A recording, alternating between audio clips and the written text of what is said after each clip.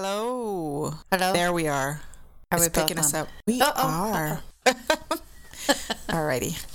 It's a giant sweaty ball. How are ya? Lovely. That's good. How was your week? It was good. It went fast again. But anyway, Allie left. I'm sad. Are you sad? Yeah, I am sad. Allie left. I had Aiden's friend Zach staying at my house. I had Allie for the summer. I had Zach off and on. I'm going to be burping. Yes.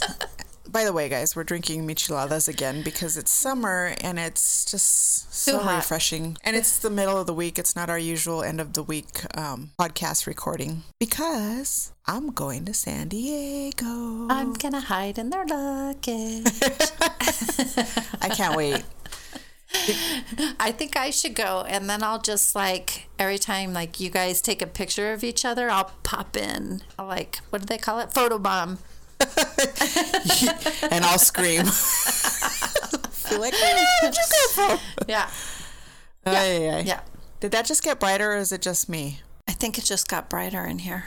Why? Okay. I'm a little freaked out. So we were testing out a few things. A spirit box. We're trying to find a good app. By the way, if anybody knows a good app out there, let us know before our San Carlos podcast recording. Because it's not enough that I can talk, feel, hear. Yeah, we want to make it as dead people. We spooky need to, as possible. Well, it's not fun unless we can all hear what they're saying. Exactly. Right. Good point. No. So yeah, we were downloading a few apps and a few beers. And we were playing with them. And some of them are just downright creepy. Downright creepy. That's what beer will do. Okay, LMA. Yeah. Oh my. What? Okay. Just go. Okay. Listen, a few creepy things were coming up on this little gizmo that we were playing with. Yeah. The word Fallon. What was for yours that you were like, oh my gosh? Mistress. Yes. Mistress. So I wonder. I don't know. That one seemed the most plausible right there. And that then we you just said, did you say LMA? LMA. But the name on mine, there's a Jenna May or Jenny May or I don't know. I can't remember the little girl's name. One of those. But it's a May. Down south names. Yeah. So you said you had some interesting things happening this week. Spooky things that you couldn't wait to talk about until we were on a podcast. Okay, so I was debating if I should. So while I was trying to find my story that I wanted to do, I was like, should I just... That did not sound good. But it was the paper, right? Sure, Carly. It definitely sounded like I wonder if that came through. No, it's hysterical. I'm going to put on the paper so we don't have another one of those. Anyhow, so I was looking at all these YouTubes and reading stories, and I was like, I should just do it on my house. I should just tell people stories and things. I don't want to scare people from coming to see me, but just do it on my house. And then as I found this one story, I was like, nope, I'm going to do it on this. But the story before that I was going to do it on, it's like a short one. So I thought, my original thought was I would do it on that one little short story, and then I would tell you guys about creepy stuff in my house. Well, I had some clients come like the day before yesterday or whatever, and we're sitting, and this isn't that unusual, but to have my clients will usually hear the lights will flicker, or they'll hear a little little sounds like that, or a creak, or just whatever. But this day, I'm talking away, and I'm the only one there besides my clients. Nobody else is home. The cat, I think she was with us. She might have been in my room, but my bedroom door was shut.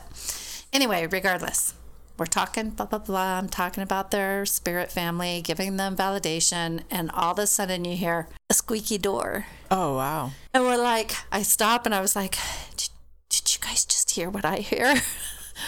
And they were like, yeah. And I'm like, so that really was like a door opening, right? And they were like, yes. So I'm like, okay. So I just play it off like, it's no big deal. It happens every day.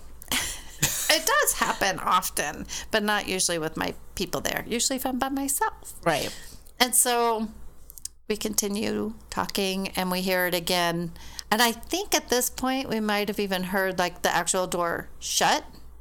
And I was like, just so you all know, I'm here by myself. Like, it's just me and you guys. Nobody's back there. Oh, and previous to that, I had jokingly said to them, because I kept going into my room, like to use my bathroom, and I'd come out with all this great information. I'm like, wow, there are chatterboxes back there. We should go in my room and do the session. Right? Just because it sounded a little creepy the way I said it. And even in my head, I was like, oh my God. They're thinking you're propositioning them to go in your room. Who? What has she got in the room? A torture room? Oh, she's okay. Well, she's digging you both of us. You have a swing in there? Yeah. Jeez. Anyhow, but so after they left, I got ready for bed. Did my clearing, whatever, chilled out. And as I was getting ready for bed and just kind of watching TV, you hear the door like legit slam shut. And I was like, that is not my imagination. Like somebody, so I got up, I went and looked. All of my doors are exactly how I left them. The kids' bedroom doors are open and my bedroom was open. So no doors shut or whatever. So I went to bed and I was like, I couldn't get the sister of one of the women off of my brain. So I had to text them, call me. I need you to call me. So I told her, even after you guys left, my doors were still opening and closing, slamming.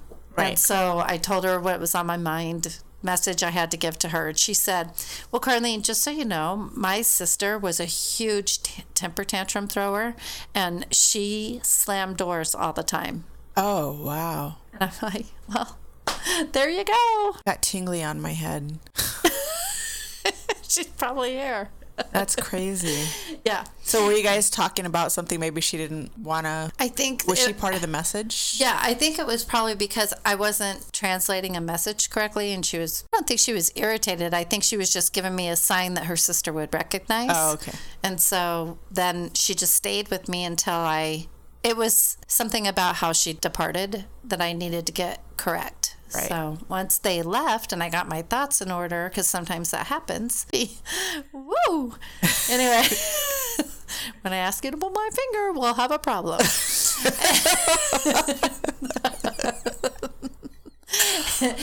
Anyway, I see you looking at my finger like you're waiting for me to do this. I am. I'm totally waiting for it. But anyhow, yeah, I mean, and like I think I've said before in our previous podcast that how, like, since the kids have been gone, I hear more chatter and more noises. Does that freak you out? No, I like having them around, so it doesn't bother me. Okay.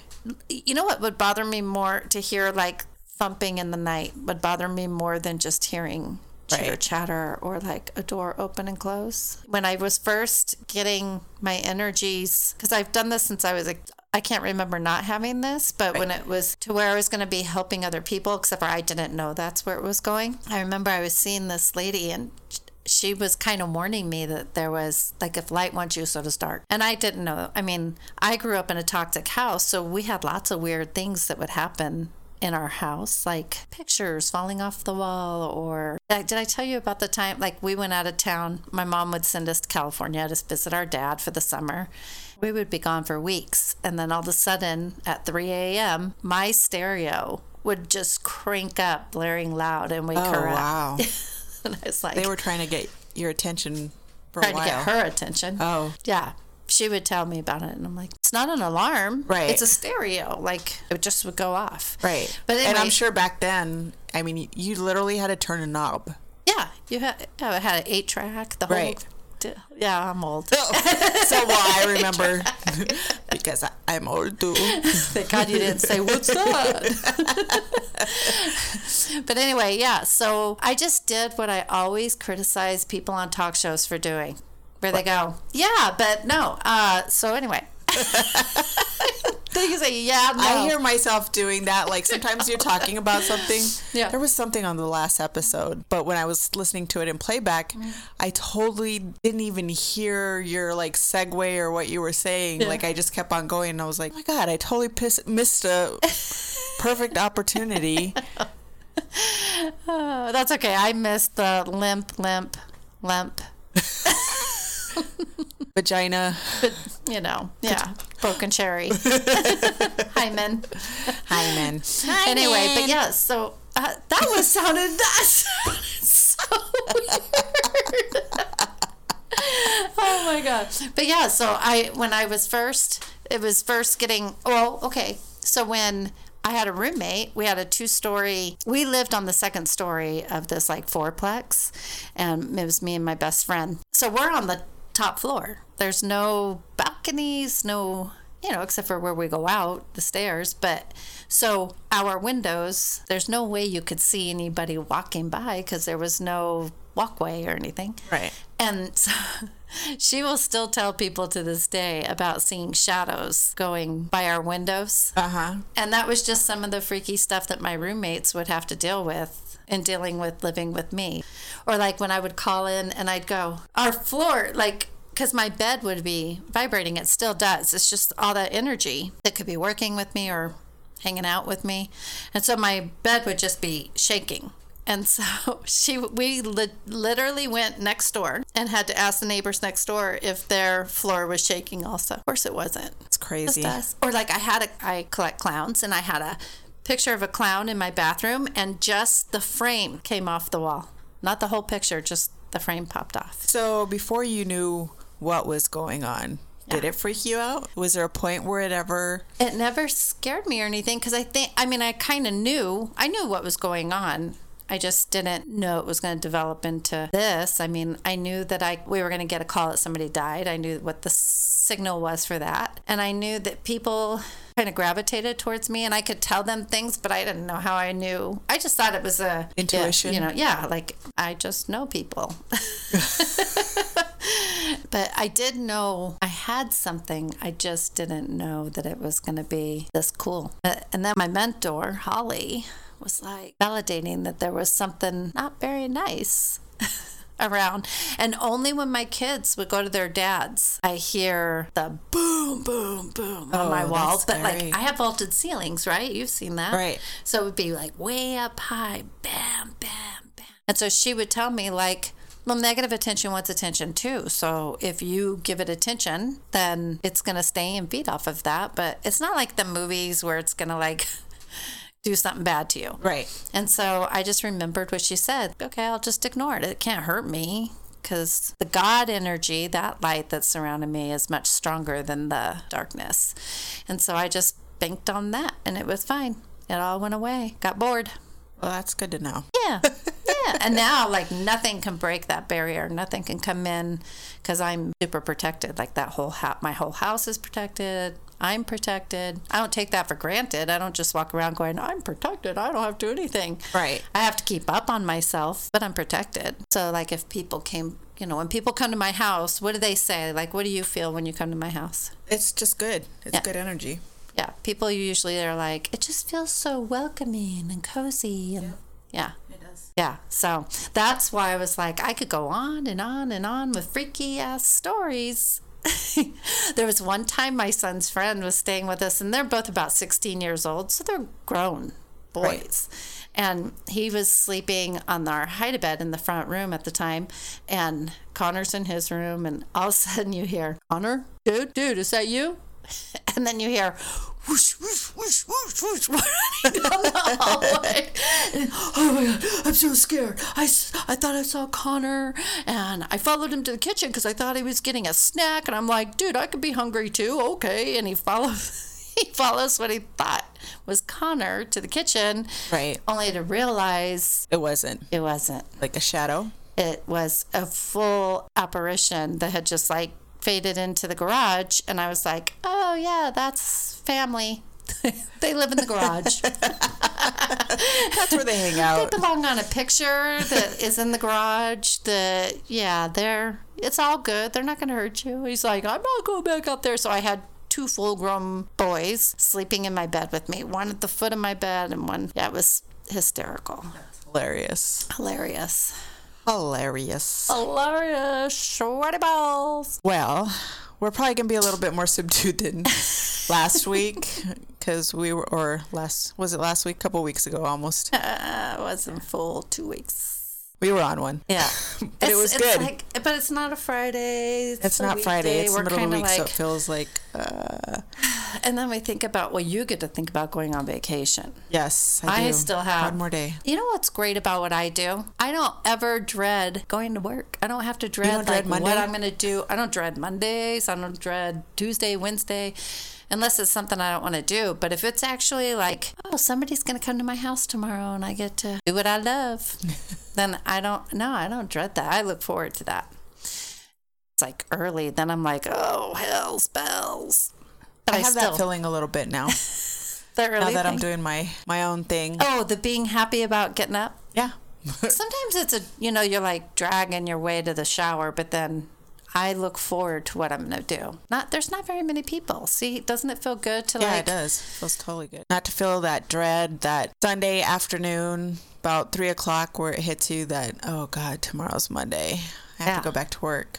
And then that drive-in, that dreadful drive-in on the first day of the week where you're just like, what fresh hell awaits me now? Yeah. Well, and it's empowering for you because it's your business. You're working towards something for you and your family. Right. So it's more empowering that way. As long as you always remember that, then I think it's always rewarding. Even on a bad day, you're doing it all for you. There's not somebody above you that you're fighting the trenches for somebody above you. You're fighting the trenches for you and your family. Exactly. Don't miss it at all. Especially when you're fighting, like you're doing great customer service and you're having pride in a company that you work for, only to be shit on by a corporation or something. There's nothing worse than that feeling. Or for people not to see like what you contribute. Yeah.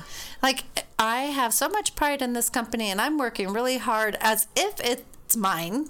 And then when it comes to rewarding me or just being kind to me as an employee, they're not. Exactly. Yeah. I think a lot of people experience that. I feel sad for them. And a lot of times when people quit, then you just have to pick up the slack for those people without any kind of reward or, hey, thanks. Yeah. Thanks for doing that. It's just like, it's your job. All right. Enough of that depressing dreary, depressing No, we stuff. might have just inspired somebody. Yeah. We might have just gave somebody the push they needed to tell your boss to fuck off. Just make sure you have a job to go to. Yeah, don't fuck off just yet. No. Yeah. Anyways, so who wants to go first? Me or you? Are you brave enough to go first? Am I? Are you brave? Oh my God. That was one of the words that came through the voice box. Not brave. Of course I'm brave. Of course.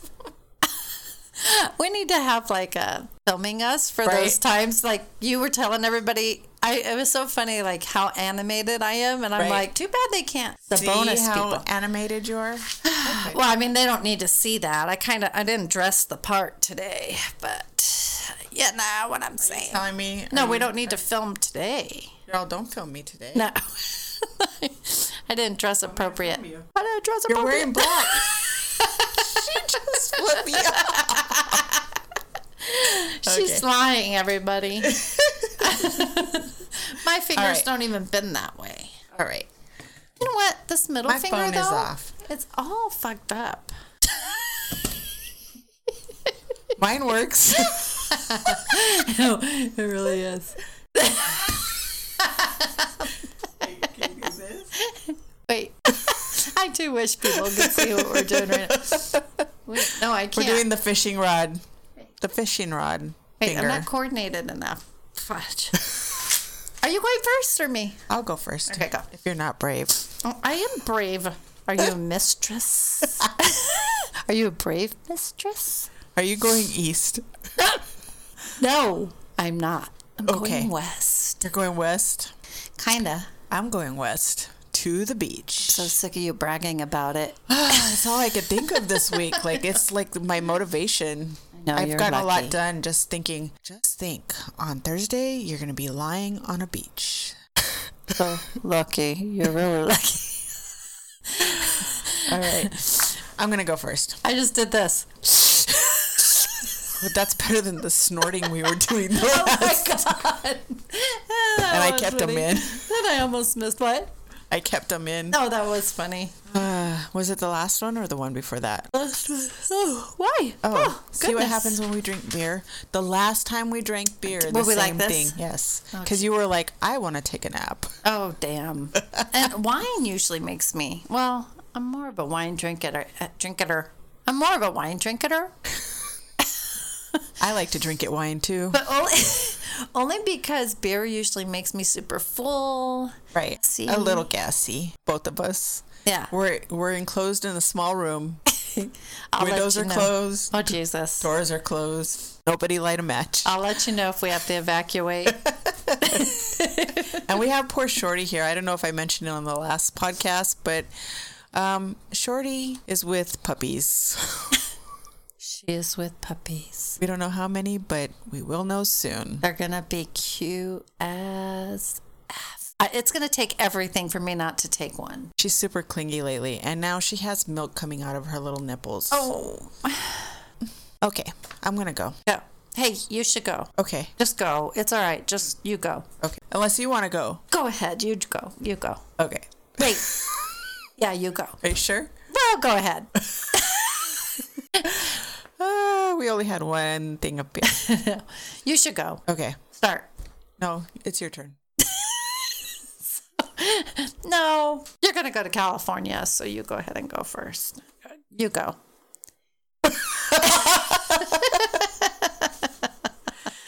We are obnoxious. We're a little obnoxious. And we're probably the only ones that think that's funny. We are. We have our own little inside jokes going on. You should go.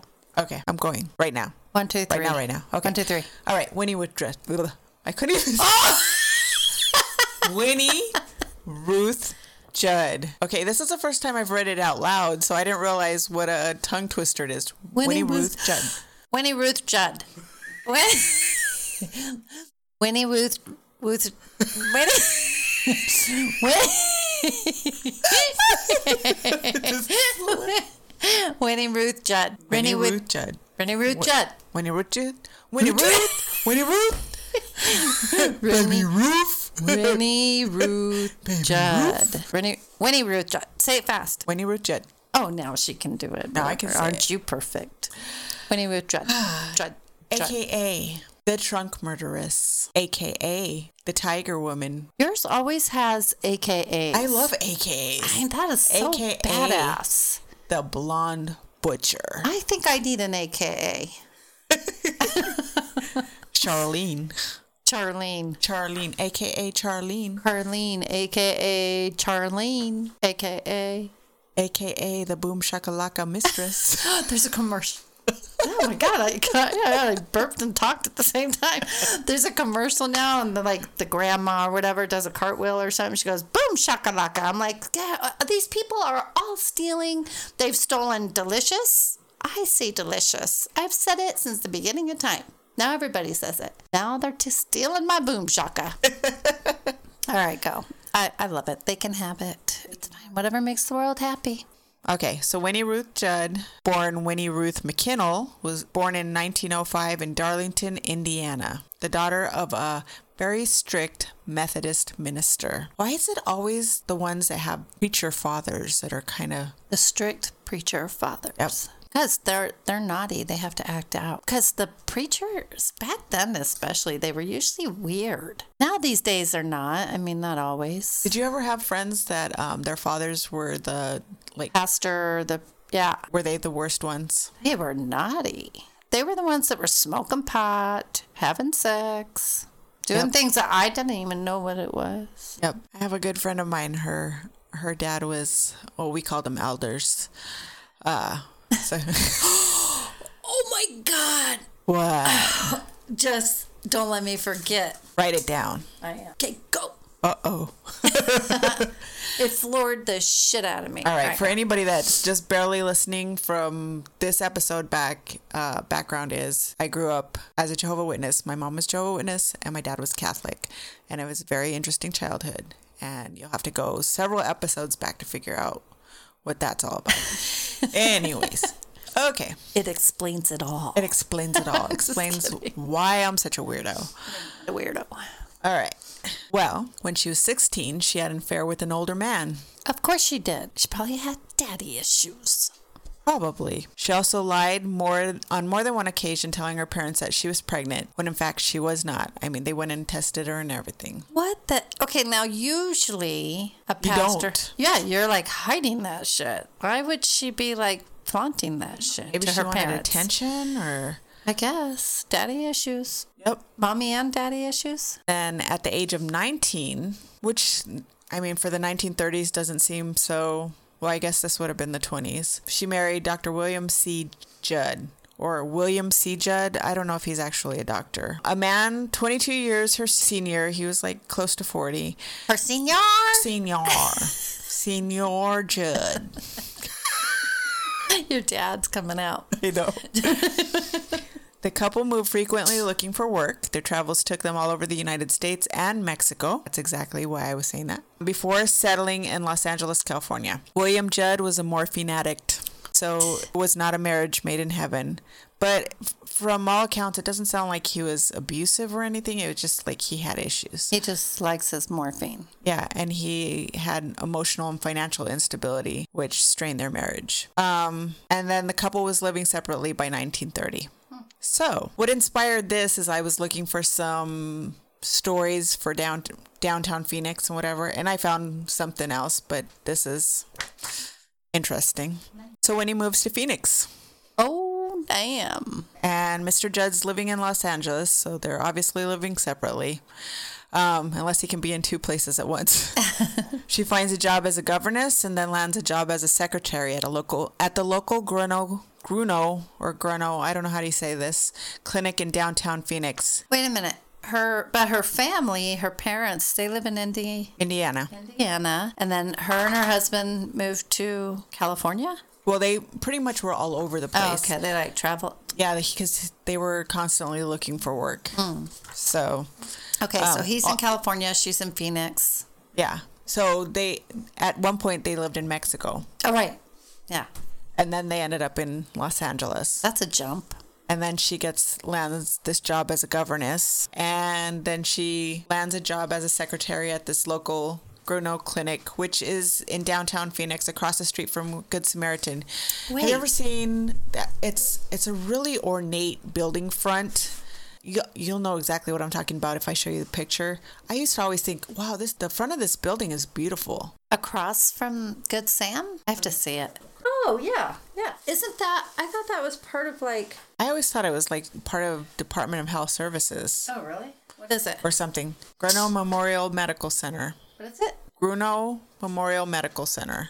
It's still to this day? Yeah. Wow. It's beautiful, and the inside is beautiful too. And no, I did not know what it was this whole time. I thought it was like a church or something. I knew it was some sort of clinic because I remember having to take the kids. I'm not sure if it was exactly in that building, but something attached to get shots. Oh, yeah. When they were younger. And it's across the street from Good Sam. You drove them that far? Did you live out that way? Well, I used to live off of Indian School 9th Avenue a long time ago. Right. When it still wasn't that bad of a neighborhood. I know. Okay, so during this time, she meets a man named John J. Halloran, known to his friends as Happy Jack. He is a 44-year-old local lumber tycoon, married, and a known philanderer. What? Yeah. She's going to go after a married guy now? Pretty much. Okay. I think she falls from hook, line, and sinker, but he's not... Well, he's welcoming it, so it's not like he's... Yeah. So...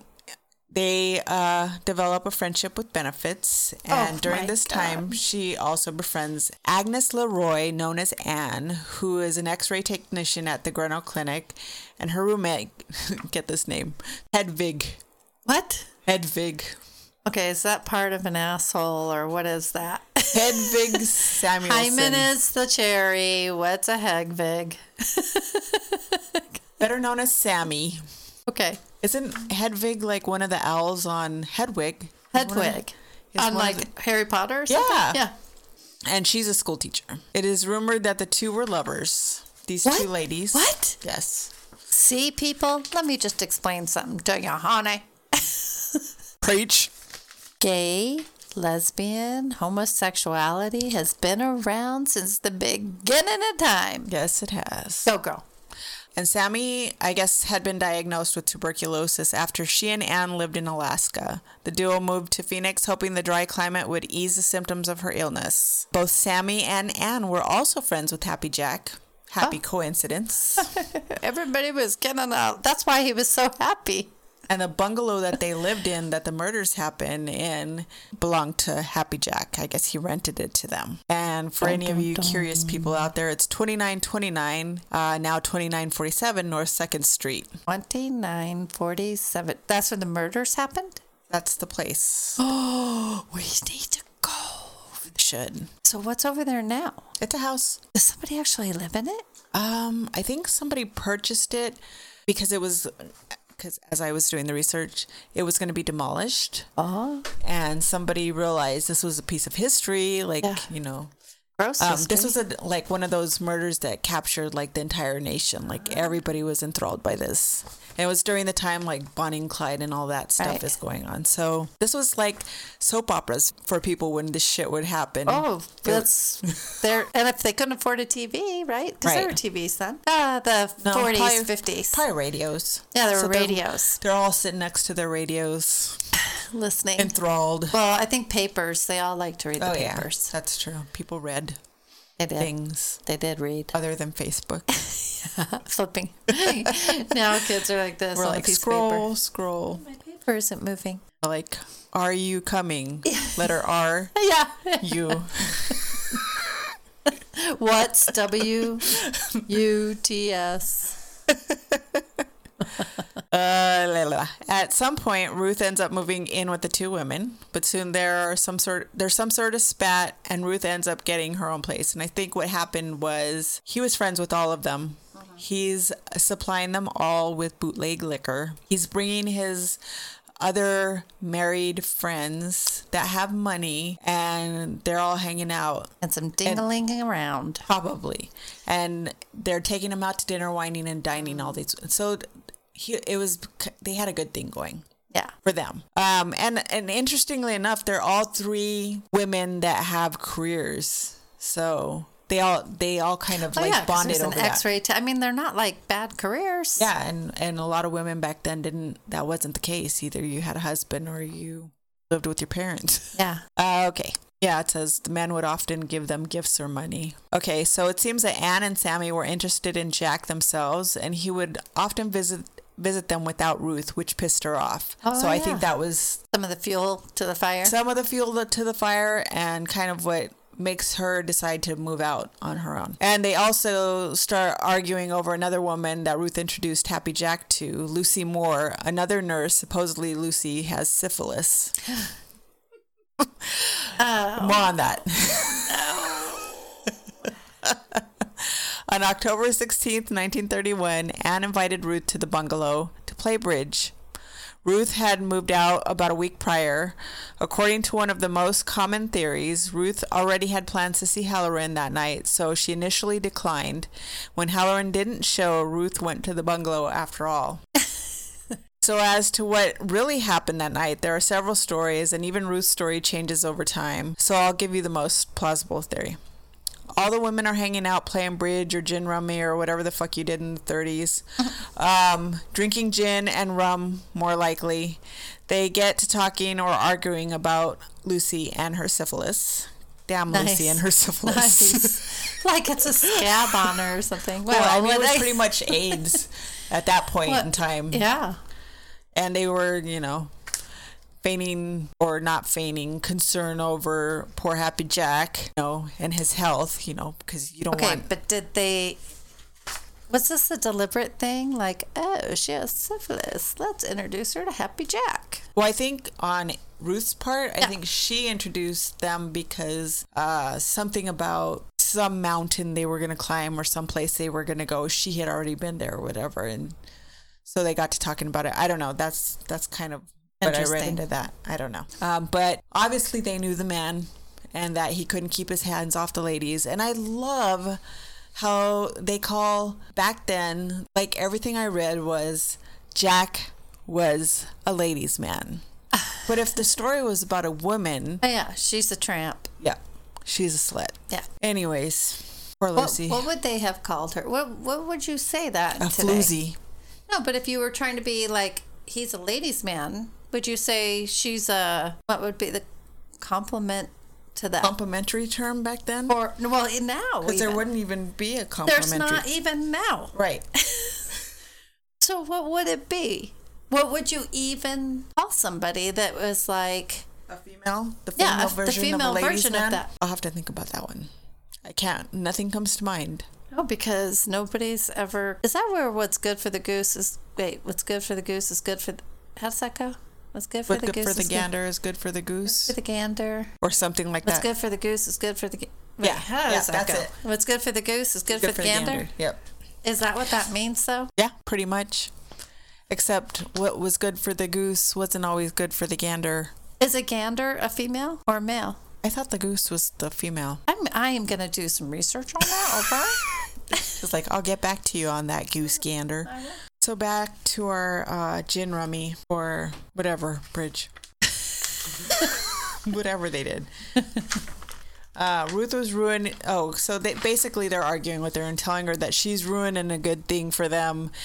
And a big old fight breaks out. They threaten to tell Jack that Ruth had introduced him to a woman that had VD. Who says VD anymore? Oh, I don't know. Ruth told them that they couldn't tell that because it was a confidential information, and if they did tell it, then she would retaliate by telling the doctors at the clinic that Anne and Sammy were lesbians. She went into the kitchen and turned around to find Sammy standing there with a gun pointed at her and shouting that she better not tell anyone anything bad about Anne. According to Ruth, they struggled with the gun and Anne started hitting Ruth with an ironing board. Oh. At first, Ruth was shot in the hand and grabbed the gun barrel. After struggling and fighting for the gun, she said it went off and killed Sammy. As Anne came at her again, she struggled to get up and she shot Anne too. Then in a panic, she put the bodies in a trunk. These women are so freaking strong. I know. To lift dead weight is not the same as live weight. Well... living weight. According to sources, Ruth was not a very big person. She was about 100 pounds soaking wet. Yeah, there's some speculation as to how that happened. They have to. And your story before, the last week, right? Wasn't it last week? Yeah. It was like she's chopping the Italian grandma. Up. Yeah, she's chopping people up and throwing them in. I mean, come making on, biscuits these out of them. people are freaking strong. And I soap. know. I'd be like, I need neighbor. Can you come help me lift this dead body into the trunk? That's a good neighbor. Yeah. What's good for the goose is good for the gander. What's good for him is good for her. Okay. Like if he can do it, she can do it. You're welcome, America. America. So when arrested, Ruth received emergency surgery to remove the bullet that had lodged into her palm. So apparently her hand had turned gangrenous. Oh, gosh. In the same examination, Dr. Grace Homan found an extraordinary number of fresh welts, cuts, and discolorations, 147 of them. So just remember that because they pretty much railroad her. What it sounds like is, I don't know. So I was listening to a documentary that looks like it was like made in the 60s or early 70s, and what was it on? It was about her. Well, what was it on? Where did you see it? Like where'd you find it? I found it on YouTube. On YouTube. On YouTube. But the bent of that was, of course, that she had done it. But all these years she had spent time trying to tell people, I didn't do it. And so a lot of what I was reading makes it sound like it was that she had done it. Like it has that vibe to it. There's nobody to say any. I mean, there's like no story that says any different then, right? Well, there is. Oh, I will tell you. But I'll just let's go over this first. Okay. Dr. Grace Hallman she found 147 of these welts and cuts and discolorations on her body, which... That sounds like somebody who's being beaten. Yeah, it sounds like a struggle, right? Yeah. Across her body. They were the type usually produced by assault. The attending physician's diagnosis was that, as she later wrote, Mrs. Judge had put up a tremendous fight for her life. The next day, she had the trunk taken... She can't make that on herself. Right. I mean, I guess, but you'd have to try really hard and be really... That's really calculated. Right. I don't think... I mean, to thrash your body around to that point where there's that many... No, like some people usually just, like, bang bash their head. Yeah. Or something like that. Somehow I, like... inserted this paragraph into the middle of the other part of the story. So in a panic, she put the bodies in a trunk. The next day, she had the trunk taken to her home. It was too heavy to be shipped. She said she wanted to ship the bodies to the coast and get her little brother to help her dump the bodies in the ocean. Supposedly her home, she dismembered the body of Sammy and put them in different trunks and baggage. So she didn't dismember Anne. She had, maybe Sammy was bigger. I have no idea. She had it shipped to California, but by now it was smelling and the bag was leaking. No! Ooh, see? Okay. Oh my God. Let's go back to the Jessie Shockley argument that I had about sticking her in a suitcase and putting her in the trunk. Wouldn't there have been more of this or more of that? And how would there have been hair in certain positions? You know what I'm saying? Right. That just goes to show there would have been more of something. That's all I'm saying, America. Yeah, so it's leaking. The baggage handler brought it to the attention of the police. Wait, can I just stop for a second? This is how you know. We probably shouldn't do this on a Tuesday ever. Like, I can't even. As you're talking and I do this, I'm like, oh. And then I'm really fast like this. I do this. This is obviously a fascinating story, Carlene. I'm totally fascinated by this story. I don't know why I got, like, oh, God. All right, I'm sorry. It's okay. Oh my God. Yeah, and I keep having to find my place. All right, so the baggage handler calls attention to the police. When it's open, they're shocked to see Anne and Sammy's body parts. Okay, hold on, wait. So wait, she did end up shipping them? Yes, she did. I thought she realized they stunk up, and so she was like, no. I can't send them because they stink really bad. She was like... No, she shipped them before they were stinking, but by the time they got all the way over there, they were stinking. So then the leaking. handler was like, what is that stench? Open it up and find dead bodies. Right. And then probably, okay, got it. Oh my gosh. Could you imagine being the person that had that? Oh my God. Gross. Yes. Oh. I can't even imagine what first responders go through when... No. I don't think I could be the person to find a dead body or... Well, do you ever watch, there's a new show on Fox, it's on tonight, and it's First Responders, and I think it was last week, where there's just like people puking, there's times they have to pick people up that have shit themselves. I have so much respect. For anybody that could do that. Police, fire, paramedics, EMS, doctors, I have total respect for people that have to deal with the stuff I can deal with. I have respect for masseuses that have to massage hairy people's backs. Feet. People's warty feet. What? Or stinky feet. Oh my God. Or the toenails that are like all... Okay, but I have respect for air conditioning men. Oh my, one just passed away. What? Not that long ago. I don't know if he had a heart attack or what, but like, yeah, they found him dead up in the attic on one of the hottest days just a few weeks back. See, I have total respect. I tell them if I have one that comes to my house, I'm like, mm-mm. And mechanics, because they work in that hot, and they like what they do. They have to work in that heat, no air conditioning. My guys are mobile. They're like your guys. They're out there. No. Respect. Crazy, especially here in Phoenix. Yeah, just like in these hot places. Like now, pretty much everywhere is hot. Yeah. But the hot and humid. But here, when it's 150 degrees outside and the sun's blazing on them, and your guys like being enclosed, even if they're like in an enclosed garage, it's just hot. Like, oh no. Anyways, back to Winnie Ruth Judd. So they arrest her.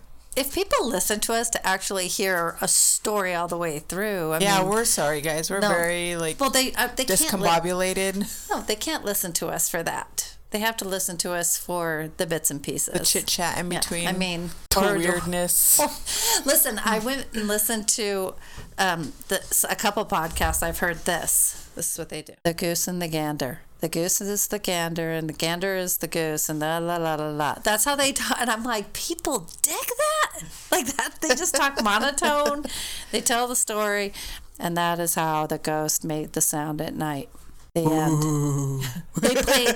They play a bunch of spooky sounds, right? But they're very monotone, and they talk like this. And they've got a shitload of followers and commercials. And listen, we are the party people. The farty people. The farty. We are the farty party. All right, I'm done. Go. I was waiting for you to look up at me because I was going to say, do you know how many times I tell you? I finish and I go. Go. Okay. I wanted to know if you were going to say anything. Going. I was waiting for you to go like this. Like with your eyes, you're a fucking asshole. Go. All right, I'm just teasing. Okay. When I say go, it just means like I'm finished. I'm not going to interrupt you. And then go. All right, I'm done. Sure. Yeah, I'll just say I'm done. I'm done.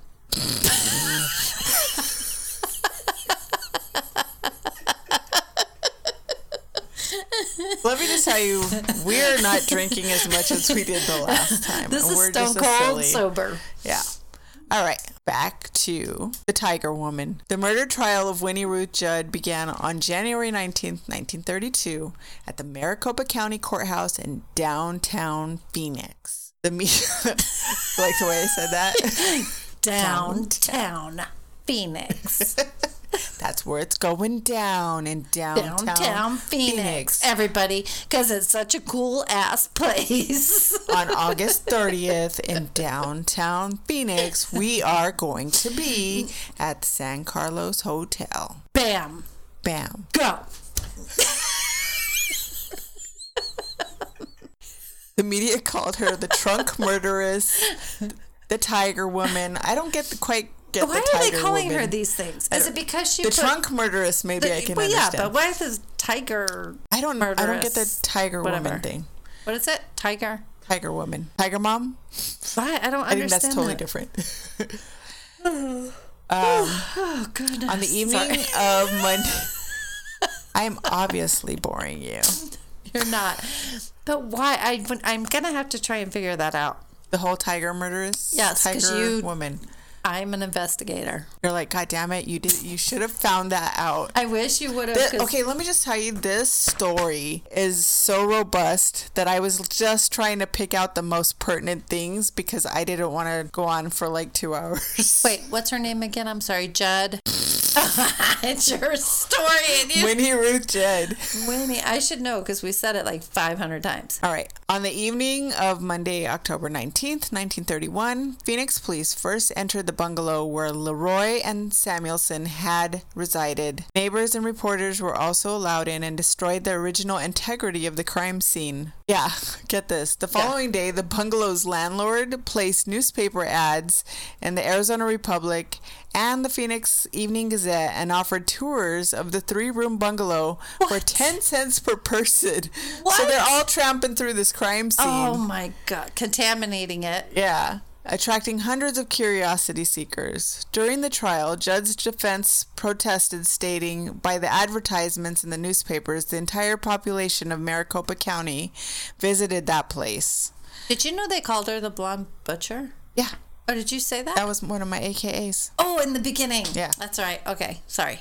All I want to know is why they call her the Blonde Butcher. Was she blonde? Yeah. She looks like she has brown hair. Well, in some of the pictures, she looks blonde. She looks pretty glamorous, doesn't she? She looks like... I'm afraid to say it because I don't want her to come and haunt me. But she doesn't look very nice. But yeah, she looks like somebody who has money. But she doesn't. You know what? She doesn't look like she's mean. She looks like she's terrified. Well, that picture is a few years later, but there's some pictures during the actual, like, that time frame, and she looks super glamorous. Wait, like these? There's one where she's actually wearing, it looks like she's wearing like a mink stole. Oh, really? All right. The police maintain that Judd's victims were shot while asleep in their beds. The mattresses from the 2 beds were missing the night the police entered. One mattress was later found with no blood stains on it, miles away in a vacant lot. The other remained missing. No explanation was ever offered as to why one was found so far away, nor what became of the other mattress. So, yeah, back to that documentary that seemed like it was in the 60s or whatever. Yeah. They were interviewing one of the detectives on the case, and he was pretty much adamant that she had done it, saying that she'd pretty much point blank killed them in their sleep. But it sounds like some of the trial evidence was... Where was he getting his information, I wonder? I'd like to know. From the scene and from...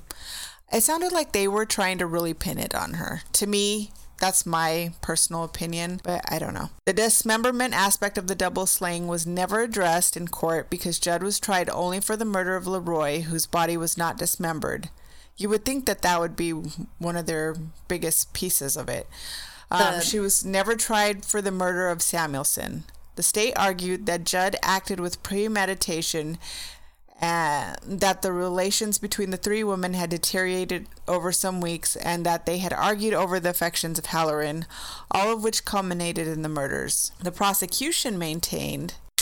Here comes the juicy stuff. That Judd herself inflicted the gunshot wound to her own left hand to try to bolster her claim of self-defense. Judd's defense contended that she was innocent because she was insane, but did not introduce the self-defense argument for the record. Judd did not take the stand in her own defense, which is something she was not very happy about, because but they probably told her not to. Yeah. Interestingly, Mrs. Katie Coons, whose husband sat on the jury and who watched the trial proceedings daily, came away from the trial with 2 major impressions about what had happened. Writes Jana Bommersbach, who wrote The Trunk Murderess, which sounds like an awesome book that I actually want to say. I think I want to read that. And she's the author that I was telling you that it sounds like she was like, this lady got railroaded. Because a lot of the excerpts that I read... So she's actually for her. Yeah. It's like saying, yeah, she... I want to know, like, God, I wish we could... What? You wish you could ask her? Because if anybody could ask her, that's why I stopped, because now I'm like, careful what you wish for. Never mind. You're the one with... I know. Never mind. I don't think I want to pull out that. Maybe after the end of this, you might...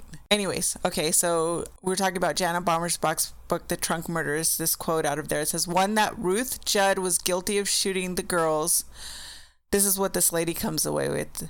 And 2, that there was no question she had help somewhere along the way. We never understood why Jack Halloran was never called. Mrs. Coons remembers his name was brought up so often in the case. He was sworn in but was never called to the stand. And... he also attended every day of this trial. Like, he sat there. Wow. So, just remember that. The jury reached its verdict. That's an investment. Yeah. The jury reached its verdict on the afternoon of February 8th, 1832. She was pronounced guilty. And 19, did I say? 1932, not 1832. Yeah. She was pronounced guilty, and before the session ended, they elected that she should hang by her neck until she's dead. Well, that's how they did it in the West. And we were very much still a little bit the West here. Yeah. Not a little bit. I mean, we were becoming this little bit of a cosmopolitan, but at the same time, we were still very much Wild West. Yeah. At some point, Jack Halloran comes under suspicion and is indicted by a grand jury, and a preliminary hearing is held. Winnie is called as a star witness, and she testifies that she'd gone to Leroy and Samuelson's bungalow on an invitation to play bridge, and a 4th woman who had also been invited had already left. Which, who cares?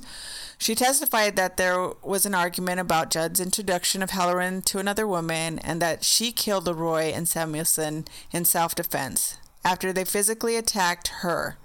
According to Judd, she met up with Halloran shortly after the killings and returned with him to the bungalow. Boom, boom, boom. Freeze. Like, he killed them then? No. Or she'd already killed him. And then she meets up with him later. Yeah. Takes him back to the bungalow. Yeah.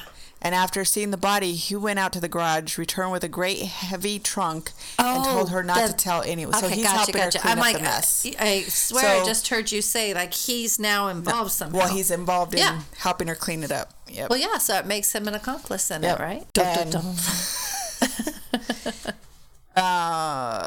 Under cross-examination, Judd admitted repacking Samuelson's dismembered body in a trunk and other luggage 2 days after the murders. Halloran did not take the stand in his own defense. His attorney told the court that Judd's story was nothing more than the story of an insane person and argued that since she had testified that the two women were killed in self-defense, there was in fact no crime committed. Therefore, Halloran could not be tried for anything. Halloran's attorney then asked for charges against his client to be dismissed. On January 25th, 1933, sneaky bastards. The judge freed Halloran, saying that the state's case was inconsistent. Okay, let me just tell you a little something about Jack Halloran. Such a sneaky move. He is a lumber tycoon. He's part of a bigger... His company is actually owned by the O'Malleys at this time. And they're like this huge lumber family in Arizona. And so they think it was a lot of it was political. Yeah. And he's a guy that knew everybody. And he just was a very popular it guy during this time. Money walks. And there was even something that I was reading that he knew a doctor that owed him a favor because they were talking about the way the body was dismembered. I was just going to say, so this doctor had to have helped them. Right. There was no way that with the precision that the way the body was taken apart that she could have done that. Right. I mean, she worked in a medical clinic, but I don't think they allowed her in on the surgeries if she was a secretary. No, I don't think it was calculated enough for her to even like bring tools from the hospital. Right. No, I think it was a crime of passion. Yeah. I think it was like sounds like it was something. Yeah, that happened. Right. It wasn't something that she was like contemplating, calculating. Like I'm gonna do it on this day. This is how then I'm gonna beat myself so it looks like this. She didn't do any of that. Right. Even the dog thinks so. Yep. You think so, Poe? Okie dokie. The look that he just gave me. He's like, what? You said my name. Yeah. All right. So the judge frees Halloran, saying that the state's case was inconsistent and that trying him would be an idle gesture. Although officially exonerated, Halloran eventually fell out of favor in Phoenix, losing his business associates and social status. He died in Tucson in 1939. So that was 1933. It's only... 6 years later, he passes away, probably from syphilis. Yeah. I'm just making that up. I don't know. Yeah, in Tucson. Interesting. Winnie Ruth Judd was placed on death row at the Arizona State Prison at Florence. Over the next several months, an appeals court juggled her verdict, her proponents wanting a mistrial, but eventually the court reached its decision. It upheld the original verdict and punishment. Ruth was sentenced to die February 17th, 1933. However, this was overturned. After her death sentence was overturned, Judd was committed to the Arizona State Asylum for the Insane. What? Later renamed the Arizona State Hospital. How did that happen? Well, I don't think they liked putting women to death, right? But how'd she get in that? How'd she get that ticket? Well, she got a second chance. What kind of? I mean, she is in the... Insane asylum, but I mean, back then, they were doing like shock therapy and crazy shit, and just stuffing you full of medication, and I mean, is that you so can have bad? your brain lobotomized. Is that so bad? I don't know. Stoned out of her mind all the time. Her brain's like scrambled eggs. Yeah. I don't know. Gross. And I'm kidding, by the way. I know it was really bad back then. I wonder if they're any better. They still drug people up. I don't know. I think they're probably a lot better than they were back then. Oh, I'm sure they're better, but are they a lot better or are they just better? State-ran hospitals. I don't know. I mean, you still find out things like that. It's not a insane asylum, but there was that girl that had been in a coma for years and years, and she ends up pregnant just recently. Right. Like, and that was a caregiver. I mean, that's kind of is that only a state-ran facility, or is that privately and state? Like, is it state-funded and people can pay? I wonder. I have no idea. But yeah, it's gross. Shit happens. They don't pay attention. They don't care. That's not all. That's just like places like that where they're not paying. Hopefully things are going to change. Let's just say that. I don't want to put my foot in my mouth. Who knows? I might end up in one of those places one day. I don't want to screw myself. Yep. What's the matter, Popo? He heard his baby doll barking. Heard your girlfriend out there? Those eyes. We're the goofiest boyfriend of life. Cute. All right. So after her death sentence, the insane asylum, later renamed the Arizona State Hospital in Phoenix, the state's only mental institution at the time, Judd escaped from the institution. What? Not once, not twice, not 3 times, but 6 times, my friends. That's insane. Between 1933 and 1963. A little insane. It's insane.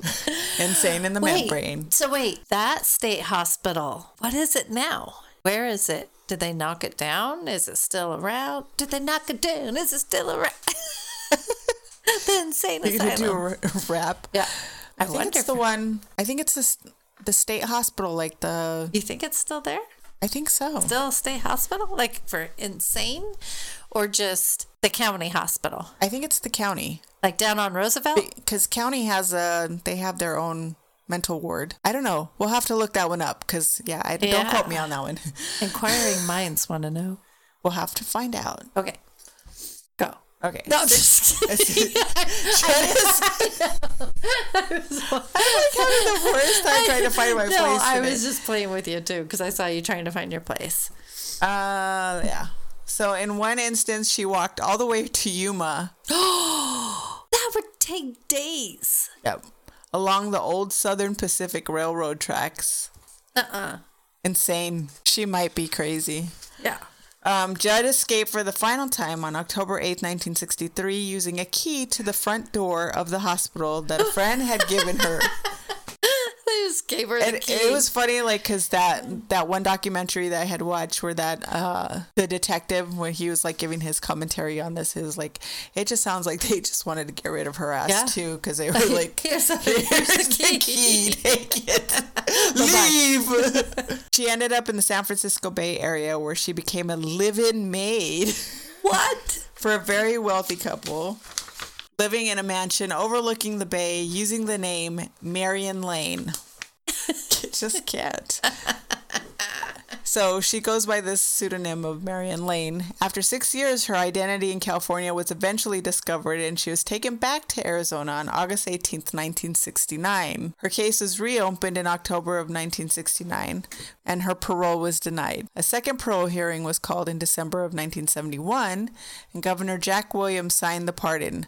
Upon her release, Winnie Ruth returned to her Northern California as Marion Lane. She was instructed never to tell her story or to talk about any part of it ever again. Winnie Ruth Judd died in her sleep on October 23rd, 1998.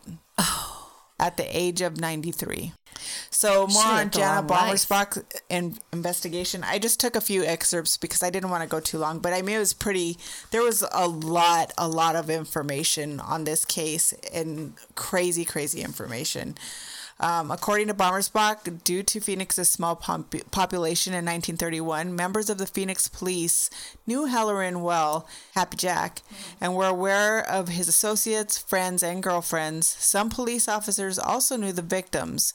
Some even believed that Judd hadn't killed anyone, even in self-defense, but was only covering up for Halloran and possibly others. Halloran's release was considered by some to be a miscarriage of justice and his exoneration a political cover-up. Yeah.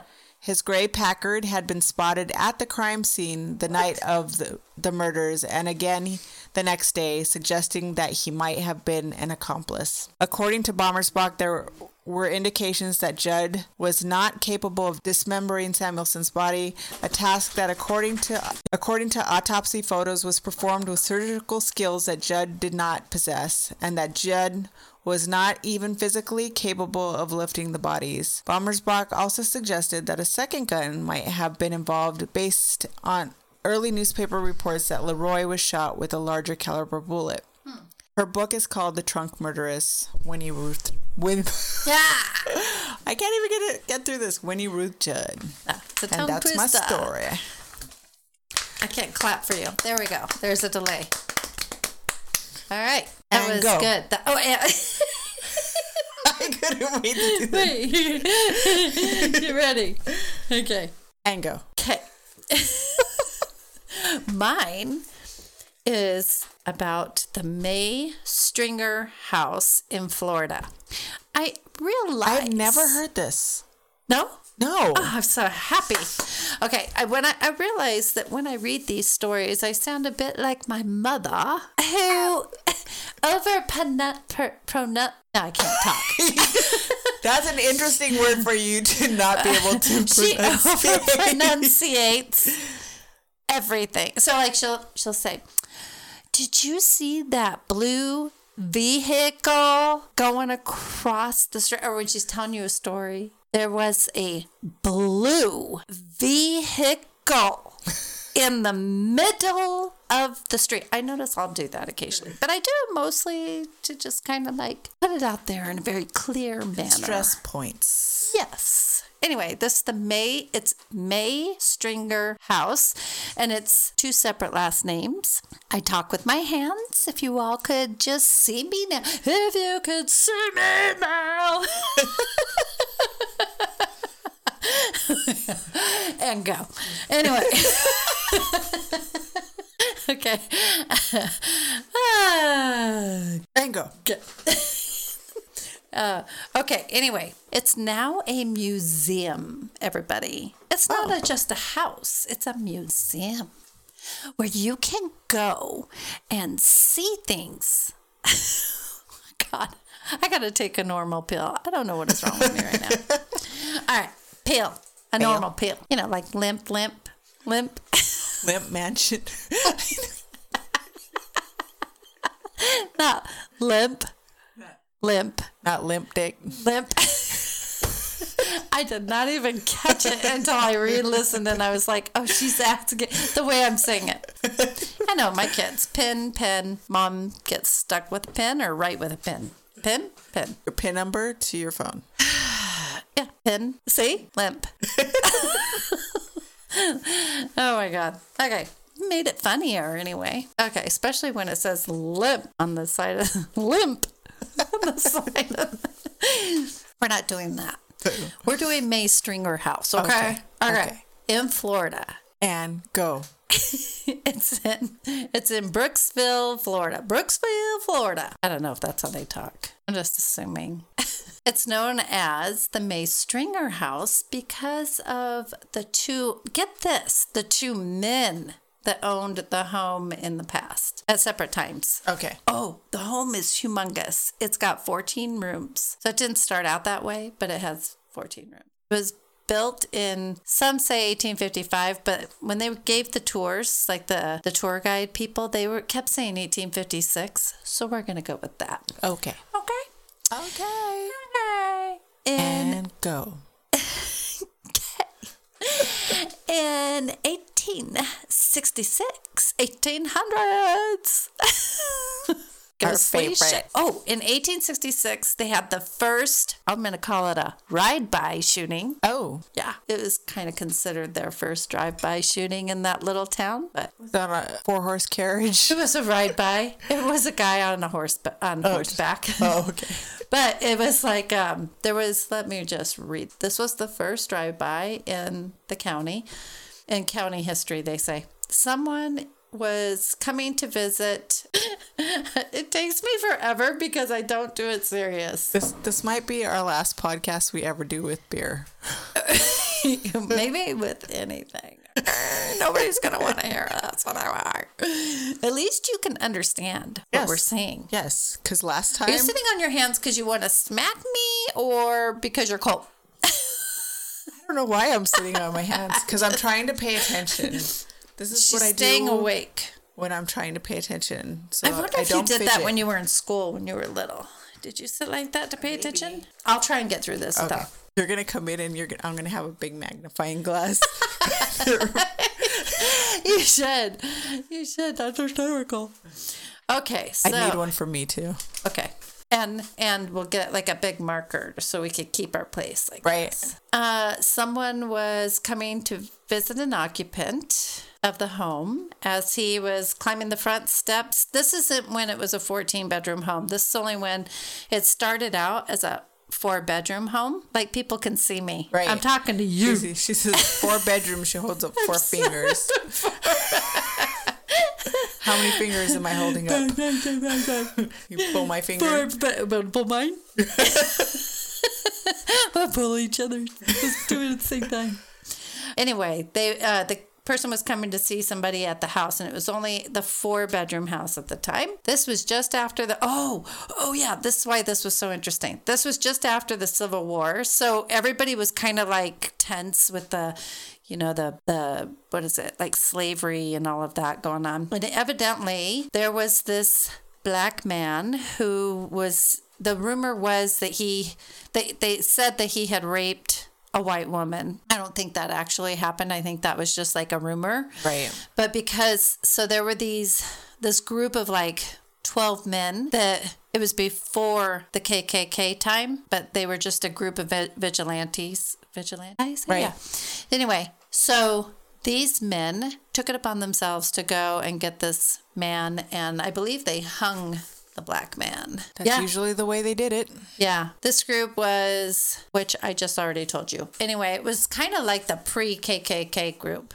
So sad. Anyway, the guy that was shot on the steps, he was group member number 11. I don't know how they know that, but he was the 11th dude. Anyway. So they all took a number? They got, I don't know, but that's just what they said.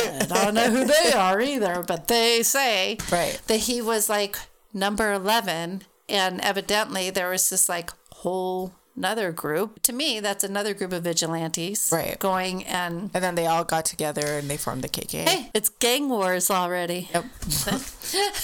The Bloods and the Crips. All right. Go. In 1855, John May and his wife, along with their his wife's name, I believe, is Marana, along with their baby girl, moved to Florida. Oh, and so now I'm going to like the history of the house, okay? But I had to get to that. Like, that's crazy, right? Yeah. Like the first thing that happens. Anyway, in 1855, John May and his wife, along with their baby, moved to Florida and had this 4-room house built on he had purchased like all the land that's there now as Brooksville. He purchased all of that land. Oh. And then built this 4-room house, and then it was just a giant plantation. So he had slaves and crazy stuff like that. Of course, Florida. Right. Deep south. That's right. How crazy is it though that he had slaves and all of this was going on, and then one of the men, KKK, coming to see an occupant, quote unquote, of the house is killed on his steps. I mean, that's just very interesting, isn't it? Maybe he's member 1, 2, 3, 4, 5, 6, 7, 8, 9, 10. Who knows? 12. We don't know. Karma. Take a number. I gotta calm down. I'm running out of breath. All right. Once they moved in, Marina, she gave birth to another baby girl. Then at age 25, this is so sad. Just 1 year later, John May died of tuberculosis. That like they just moved there, they have this giant property, they have a baby, and he dies. So many of these like haunted houses, somehow like somebody dies early, the kids die early, the tuberculosis is involved in some way, shape, or form. It seemed like women back then like just kept on having babies because they didn't know how many of them were gonna live. That's true. And that's probably why. But they also didn't do birth control. Right. That's true. Then either. No, this whole story is like that. It's just death. Really sad. Anyway, Marana, she's left at 25 years old. Okay, let's just imagine this. You're 25 years old. You have 2 babies. You have to raise them. Plus, you have this giant piece of land, this house, a bunch of slaves that you now have to take care of. Right. all by herself. Like she has this giant, I don't know, but they're probably growing all kinds of stuff in that plantation. So then she had the slaves. She had to take care of herself. Like back then, that was hard if you didn't have a husband because it was so male dominated. Right. You couldn't do anything without a husband. So she was doing that all by herself. Interesting. For 9 years, or like 9.5 or 8.5 years or whatever. Oh, 9 years. God, I love writing my shit down because I remember. I'm amazing. Okay, people? You validate your own story every time. I do. Okay, so then this man, Frank Saxon, comes along. And he is a Confederate soldier who's kind of like celebrated at the time that when he comes, he's like a war hero. Okay. Which, I don't know. There was kind of, there's a reason. let's just leave that. Okay, people? He's a war hero. He quickly found himself he latched onto her because back then that's what the men did if, especially coming back from war, is they latched on to like a wealthy widow. And now he's automatically wealthy. And there was plenty of widows to be found everywhere. Yeah. And their wealth then automatically became the man's wealth. So now he's in control of everything. You notice like in the story, it says that the house is May Stringer because of the men that lived there. She lived there for 9 years. Right. Like it wasn't her maiden name, May Stringer house. Right. It's May Stringer, the men. And so now this Frank Saxon, got it made. He found this very wealthy woman, all this land, this house. He's moving on up. Anyway, nice. He quickly found himself a wealthy widow. He then succeeded in becoming a judge, clerk of the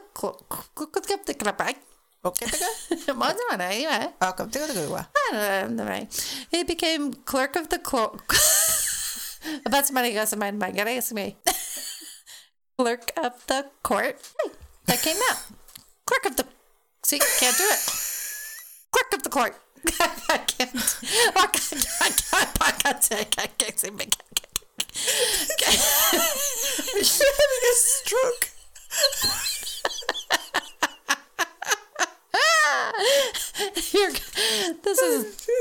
This will not be boring when you're editing. Nope. Editing. Okay. Sweaty balls. He became clerk of the court and chief of police. You can be both? No, he just was like, I'm going to be... This is who I am. Chief of police right now. Well, I mean, basically they owned the town. Right. I mean, kinda. Then he also was a mayor for a little stint. Oh, he was also the mayor. Yeah, he was a jack of all trades. I'm gonna guess that he just kind of appointed himself whatever he wanted to be. Nice. That's what it kind of sounded like to me. Anyway, okay, listen to this now. Here's spooky. Well, one of the tour guides was giving a tour just 2 years after she began working at the house. She was giving a tour of the dining room. I know this story. She was giving a tour of the dining. I have to use my hands. Okay. She was giving a tour of the dining room, and she's explaining to the group, the history of the whole place. And at that time, they didn't do ghost tours. They didn't do anything that had to do with the ghost. Right. It was just the history of the house, right? Right. And at the time, prior to this story, her granddaughter was with her at the house, and she told her granddaughter to go up and shut off lights. And so she can hear her granddaughter was 9, and she can hear her granddaughter's footsteps, but she hears footsteps along with her granddaughter, following behind her. Oh, that's creepy. But a little kid's footsteps. Okay. And so she then hears her granddaughter running, and the little footsteps running. And her granddaughter's like, I am never coming to this house again. Something was following me. And her grandma's like, yeah, I know. I heard the footsteps behind you. And so it's just, there's a little girl spirit there too, but I will tell you about her in a minute. Okay. Anyway, so she had just told that story, and now she's telling the story about, she's standing in the dining room. She has her tour group, and she's giving them a history lesson of the house and the people in it, and blah, blah, blah. They didn't do ghost tours. And as she's talking to them, there's this beautiful table. I'll try and give you a visual. There's this beautiful dining room table, and then there's a hutch. And then it had, you know how they place their pretty china out? So it had their teacups and their saucers. And all of a sudden, she says you hear like the teacups and saucers start to vibrate and shake. Yeah. Okay. And it's almost like they're getting louder because they're like trying to, in my opinion, they were trying to get the attention of everybody. But she just kept talking and trying to like, okay, let me just get out of this room. And then a teacup lifts up, flips over upside down, and then lands back onto the hutch or the table or whatever, onto a saucer, I'm assuming, because the way she showed it, that's what it landed Without breaking? Without breaking. Interesting. She didn't say it broke. She didn't say like, and it shattered, nothing like that. She just showed that it landed upside down. And then she actually did an example, like kind of plopping it. And then she said, she was like, okay, and off we go upstairs. And everybody kind of finished up the tour. And she said by the time they went up to the 4th floor, every room they went into was an experience. Like there was something wanted to be known in each room. And then, yeah, it's interesting. Wow. But yeah, cool, right? Yeah. Cool. And then I guess there were a bunch of, well, yeah, they had they had a bunch of like, you know, like taps. Have you ever heard of them? Like a ghost. They're ghost hunters called taps. Oh, yeah, taps. And I guess they had gone in there or oh my gosh. Anyway. One of their episodes. Somebody had gone in related to taps. That's an easier way of me saying that one little word that I want to say. Anyway, somebody had gone in there. And they were like, I guess the museum was struggling. And so they were like, you should be doing ghost tours here. You could make $1 gazillion doing ghost tours. So then they decided to start doing ghost tours. Interesting. Yeah. So that's how that started. Anyway, now on with my and go. And listen, if I have to do it myself every time, girl. She points at me and I'm just like, go. She's falling asleep. My story's fine. No, it's not. It's exciting. It's actually pretty cool. Okay, in 1869. It's ghosts. Oh, my speaker. We're coming after you. At first, it sounded like you were belching. I might have been. The ghost belches. I thought you were going to burp. Oh. In 1869, Marana died. She died. Marana died, giving birth to Jessie. Jessie May is her name. Jessie M-A-E. Jessie May. Oh, Jessie May. Jessie May? Jessie May. Wait, is that her last name? What's Frank's? Saxon. Oh, wait. You know what? They don't call the house the Saxon house. Interesting. Maybe because he didn't live there that long. Okay. Anyway. Maybe because he was full of himself. Giving himself all kinds of titles. Maybe because it was legit her house. Right. Maybe she was like, dude, want to call yourself the Wizard of Oz? And... Dude, you don't get to plaster your name on my house. No. Anyway, she died giving birth to Jessie May. Frank and Marana's only baby girl, and I believe their only child. Jessie, so she survived. Jessie, the baby, survived for 3 years. And later, she died. Aww. I know, isn't that sad? Listen, they have pictures of her, and she's so cute. She was the cutest little girl. Oh, my God. So is this who was following? Yes. Oh, okay. That's Jessie. That's the little footsteps.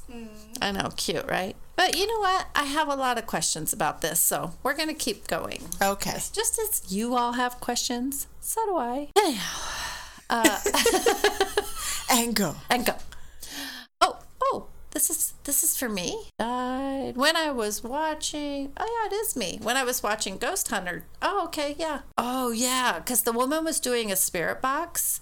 And when she asked, how did Jessie die? Because nobody's really clear on how she died. When the lady, this one YouTuber, ghost hunting that I was watching, she was doing the spirit box and she asked, how did Jessie die? And it was very clear. There was a really clear, remember how I told you? Some of them were really clear, the responses. Right. This one was really clear. And the response given was, quote, she had a high fever. But then it almost sounded like they started goofing around. Spirit was goofing around. Because then they were like, it was over 1,000. Then another response in a different voice said, that sounds painful. As if they were, just being silly back and forth. Like, yeah, That's it was like she had a fever. And then somebody was like, yeah, it was over 1,000. And then somebody else was like, oh, that sounds painful. Yeah. Got jokes. Well, yeah, I mean, a soul's a soul. Right. I mean, if you're funny here, you're probably funny there. I'm hysterical here, so I will be hysterical. Just kidding.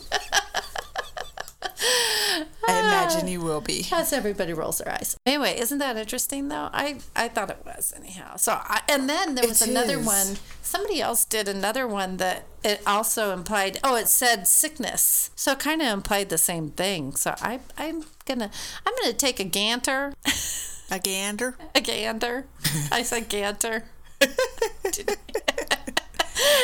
I almost said, is that right? I'm going to take a gander. That's not even right either. It isn't? Well, not the way I said it. Not in the way. Wait, because we said goose and gander. We were talking about. Take a little gander at this. That would make more sense. I don't know what gander means. I don't know either. All right, dumbasses.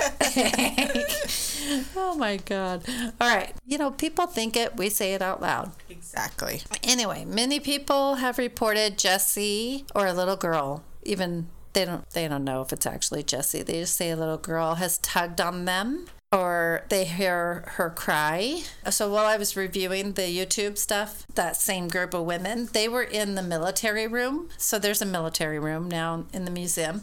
And you could see shadows and you could see all kinds of crazy stuff. And I think they were getting ready to switch to go to another room. Right. So it wasn't even like they were looking for it or asking for it. And all of a sudden you hear a little kid's wail, like a cry, and then they were like, was that a laugh or a cry? I couldn't tell either. I think it was a kind of just like a giving. Yeah, kind of like, I don't know. It was sad. It was loud. Right. That's something I would hear at my house, but that's kind of something that you would hear if you're like half asleep, half awake kind of thing. See, it's good, right? Yeah, I mean, there's like so many crazy things that happen.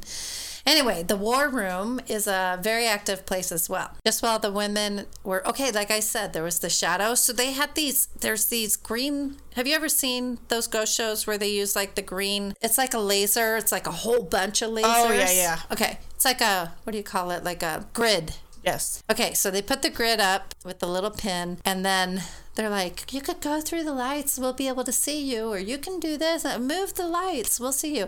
And all of a sudden, they have it on like the ceiling, and all of a sudden, you just see this shadow go. Oh, right through. It was so amazing. It was really cool. Anyway, that spooked them out, but I was like, that's badass. All right, woo. Okay, whatever, only me. Anyway, that will, the hotel, when we go to San Carlos, that'll freak out. It's a grid? No, I kind of wish we had stuff like that. But whatever. Anyway, then the one lady, there was a lady, they were all sitting on the floor, and then something touched one of the ladies, and it freaked her out super bad. But it gave her some kind, she wouldn't even say like exactly what it did, but it freaked her out enough. She like jumped up and was like, I'm not sitting there. And then you can hear like heavy breathing. So even when they did the spirit box, the spirit mimicked the heavy breathing on the spirit box. Are you serious? No joke. That's weird. So they have the spirit box, and it's like, and then all of a sudden you're, and they were like, that's heavy breathing. That's the heavy breathing we heard. Like the spirit was like, I'm validating you heard me heavy breathing in your ear. Weird. Crazy. Yeah, this house is probably one of the most, it is known as like the top 5 most active houses in Florida. I put this at the top of any of the houses or boats or anything that I've done since we started doing this. Lizzie Borden, none of those seem like even they weren't remotely as active. The Queen Mary was probably like the one that I was like, yeah, they probably should have left that one alone. That one kind of got creepy. But that isn't even, this is crazy active. But it's not scary.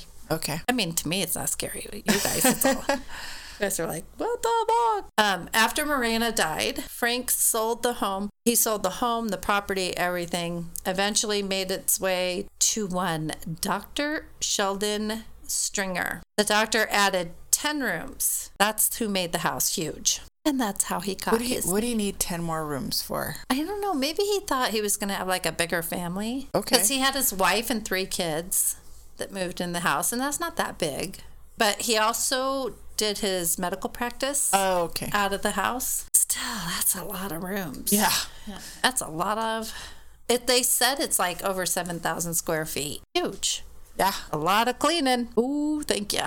I'd like to go and check it out, though. I bet it is. It looks beautiful. Anyhow. Can't wait to see a picture. You know what I just realized? Well, I didn't just realize it, but I'm always like, oh, yeah. And then when you see a picture, when you do this, and then I never send, well, sometimes I do send you the stuff. You always end up having to dig it up yourself. I'm an ass. All right. Anyway. This could be the reason why he wanted so many rooms also, because some say that he also used his home as a sanatorium, catering to victims of smallpox and yellow fever. Okay, so hence all the rooms. That could be. After the death of the Stingers, the house passed from owner to owner. And also, like in the 60s and stuff, isn't it gorgeous? But it looks haunted. Yeah, it looks haunted. But get this, in like the 60s, people rented it. Like if somebody came to town and they had a big family, there's no houses in that town that can accommodate a family of 6. Right. They would rent that house. Interesting. And have crazy ass experiences in it and not want to stay. Then the Hernando Historical Museum Association acquired the mansion. There is a ghost named James who was a guest of the Stingers. He stayed with them when he came home from World War I. Before James went off to war, he was engaged. And he fights war, that gets him through the love. Oh my gosh, I'm going to marry this woman. I got to fight to get back. He comes home, finds out she didn't wait for him and she married some other dude. Oh, that's so sad. Yeah. So while he's staying with the Stingers, he gets this news. He's heartbroken. He's depressed. He goes up into their attic and hangs himself. Oh. But he's a really active ghost now. And he likes the ladies, so he has a history of like touching ladies' butts, doing a little fondling of his own, and on the other side. He gets frisky.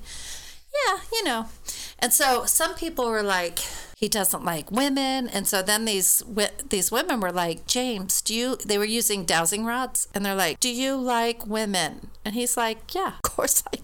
Hello. I just don't like that bitch.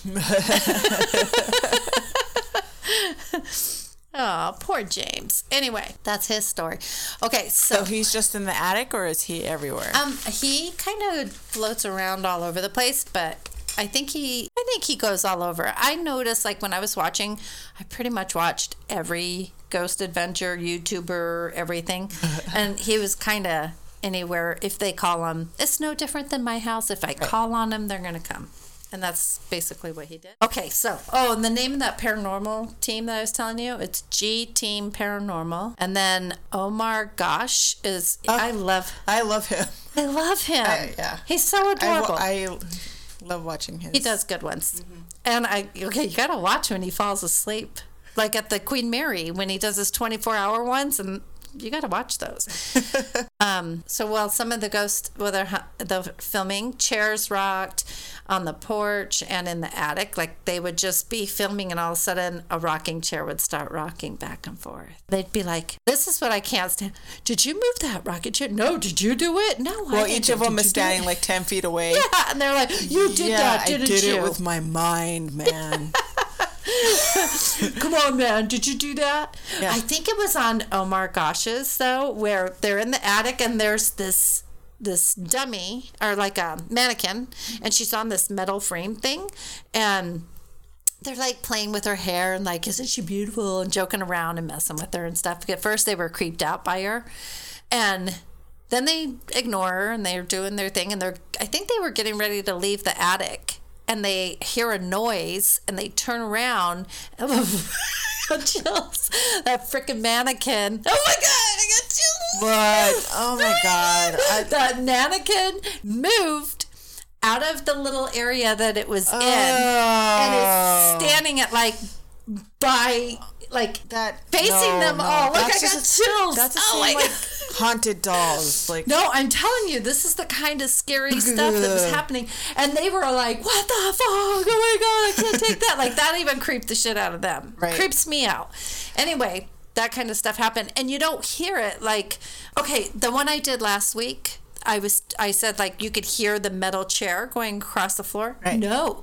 When they would do things at this one, you can't hear. So Omar, again, he's in the attic, him and his crew, and they're sitting there. And there's this story with, there's a bed up in the attic. And if you mess up the bed and like you leave the room, you come back, spirit will make the bed up. They don't, whoever the spirit is up there doesn't like the bed being unmade. So, anyway, the G-Team girls, they were talking about it, and as they were all talking, they were there at the same time as Omar, and so they're all talking, blah, blah, blah, blah, blah. Everybody's ignoring the fact that I think they heard a bang, and so they're all talking, and everybody's like, oh my gosh, did you hear that? And they all look over, and the freaking bed is all dismantled, and they were like, did one of you guys do that? And they're all like, no, we were all over here freaking out about this. Right. So it's like spirit distracted them because they were like, oh, so you think we're neat freaks and we got to make the bed all the time. Well, watch this. Bam. And they messed up the bed. That's right. Crazy. So then Omar and his crew are up there and they're just kind of chilling out and blah, blah, blah, and talking. And all of a sudden, oh my God, I get chills again.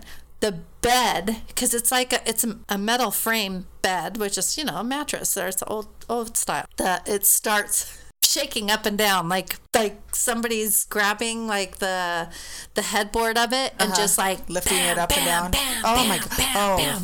Fuck no. And they were like, what the hell? How's that do? And they even were like looking under it after, and they're like, because they want to know, like, is there a way that this could be rigged, that the people here are trying to freak us out? Right. No, fuck no. And then, things like the chandelier would shake, swing and stuff like that. But that shit right there, that'd be enough for me. Yeah, no. Bed shaking. If the bed is shaking with me in it, even if I'm not in it and watching it across the room shake, I'd be like, bye. Oh, no. Bye. That happens to me. Like, if I'm going to bed at night and, like, sometimes they hit it a little too hard and it freaks me out a little bit. Like, I'll think, oh, Shadow just jumped on the bed. And then I look and no cat. Oh, it was you guys. Can you just be a little more gentle? Like, I like to feel spirit touching my, it's like they're tucking me in. Right. But sometimes if they hit it a little too hard, that's a little too freaky. Like, hey, all right. What do you ever say stop and they leave you alone? Of course. Yeah. Like, they listen. Or you could tell them, hey, I don't like this. Can you just go away? Anyway, what I did notice, though, is like when they were using this spirit box, I want to get a hold of this chick with the G-Team because when she was using, there was one time, and I didn't even catch on until, how I say, like when they go into these haunted places and they're taking pictures and they're like, oh, there's orbs here. Do you see those? And blah, blah, blah. And I'm like, I always say, like, not only is it spirit that may have lived there, but it's your loved ones, your guides, your angels are there too, right? Right.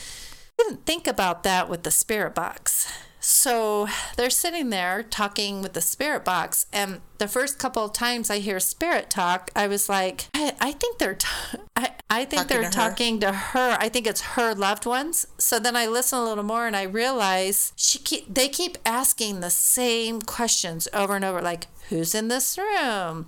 Are you safe? Is there heaven? What's heaven like? And of course, they're getting things like, it's beautiful, it's wonderful, it's beautiful, it's bright. And then they'd get things, every once in a while she said, was somebody there to greet you? And grandmother is what was her. As soon as I got that one, I was like, oh, I think that's for her. And then she went upstairs in the attic and she said, this trunk was owned by a guy named Gary and he's attached to it. And that was my son's name. And as soon as she said that, I heard it's her son, Gary, who's trying to talk to her. So I was like, God, I wish I knew if her son was on the other side, because I heard that he was, but I want validation. Right. No shit. She says in like a little while longer, she's like talking to Spirit. And she says, "Did you hang yourself? My son, Gary, hung himself the same way you did." Wow. And I was like, oh, I got chills. I'm like, I need to talk to this lady because I'm hearing her people. You should reach out. Yeah. I'm totally hearing her people through her YouTube. And while they're talking in the spirit box, it's like I was getting more explanations of it and realizing all that spirit talk in the box, it was her loved ones. And then they were saying things like, oh, Deb is here. Oh, Amy. Hi, Amy. I love you, Amy, or whatever. And it was... Was she picking up on it at all? No, it was the friends that were with her.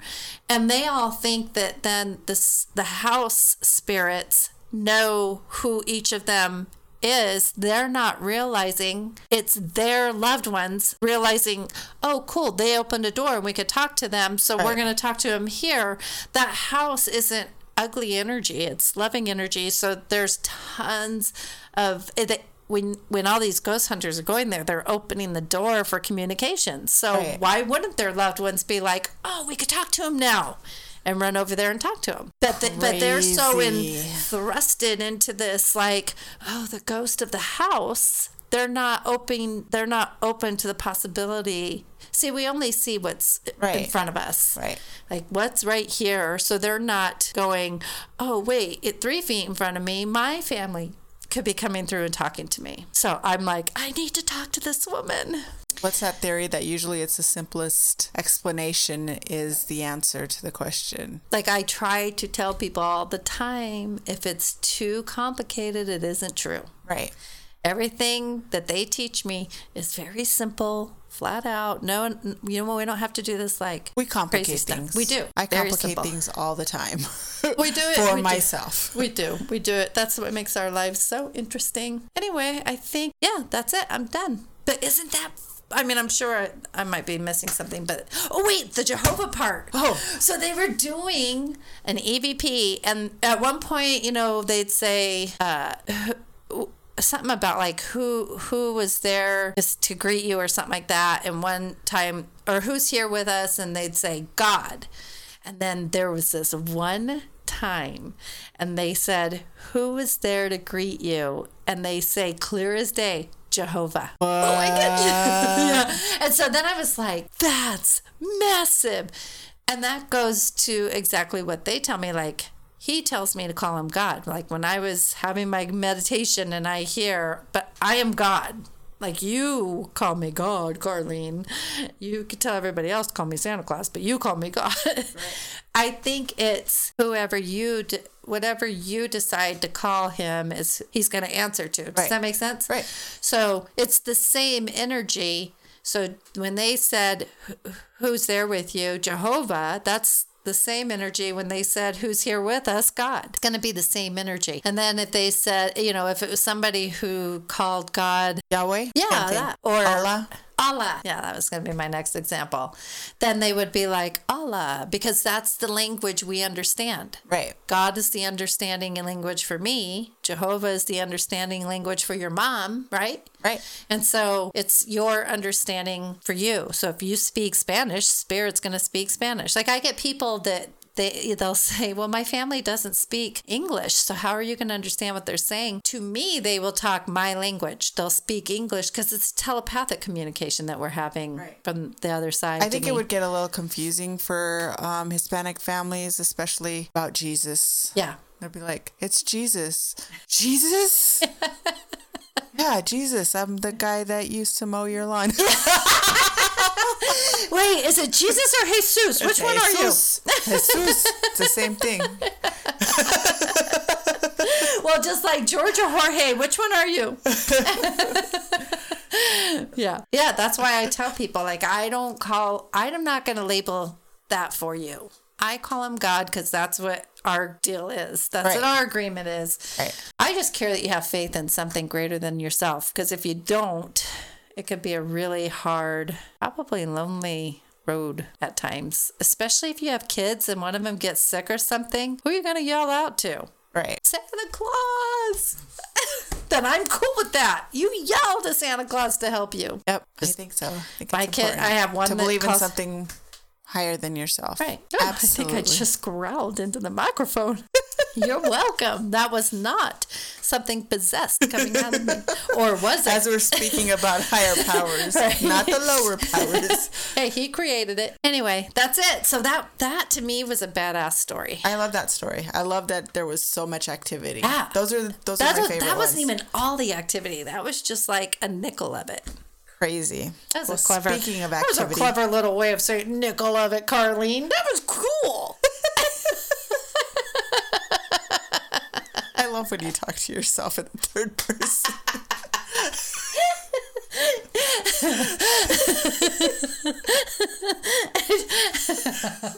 I just sounded she could be a ventriloquist. That just sounded like somebody from like the 50s. Just a nickel. Golly gee. Boy, you're nifty. Beaver, why'd you do that again? Oh, beef. Gee, beef. What possessed them to name him Beaver? Why? Who were they mad at? The actor, maybe? I don't know. Oh, wow. Speaking of hauntings and activity, I hope we get a lot of activity in our next show. I keep getting chills. I know. Well, it's the fan. No, it's like spirit crossing through me chills. I'm hoping it's just the fan. Don't. Hey, you know what the worst thing is when, like, for these women, I don't know how to get a hold of these women, but, like, their loved ones could, like, hey, Carlene, you heard us. I bet you if you go on their YouTube, they have like a little, if you do the little click the down arrow, you could probably find contact information. Or they have a website and with contact information. It has to be a private thing. I'm not going to like announce that. Right. That's a personal thing. Even though I just announced it to all of you people. All 10 of our people listeners. Exactly. Actually, we're upwards of 100 and something. So. Woo! Tell your friends. Yeah. People might be embarrassed to tell their friends they listen to us. I listen to this podcast. What's it? I don't know if I want to tell you. I don't know. They're kind of, I don't know. Don't judge me. I don't want to admit don't that judge they're me. funny. Don't judge me. Don't judge me. Oh, yeah. All right. Well, that was our Tuesday night. Oh, my God. It's only Tuesday. It's Tuesday. How's it only Tuesday? We'll pretend it's Friday. Well, it's our Friday. It is. It's my Friday. Every day's a Friday. Anyways, that's our show, you guys. Hope you guys join us next week when we go live on Instagram. For sure, we're going live on Instagram from the hotel room. I can't believe we're doing that. No, we're doing it. It's coming up. We're doing it. We're doing it. Yes. So that's 2 weeks from now. Yes. Anyways, thank you guys for listening. I'm Alma. I'm Carlene. Good night. Good night. Hey guys, thanks for listening to this episode of Tipsy Tales. Music by Jesse Bisqueta, artwork by Sergio Hernandez. And if you're listening on iTunes, please don't forget to rate and review. Thanks.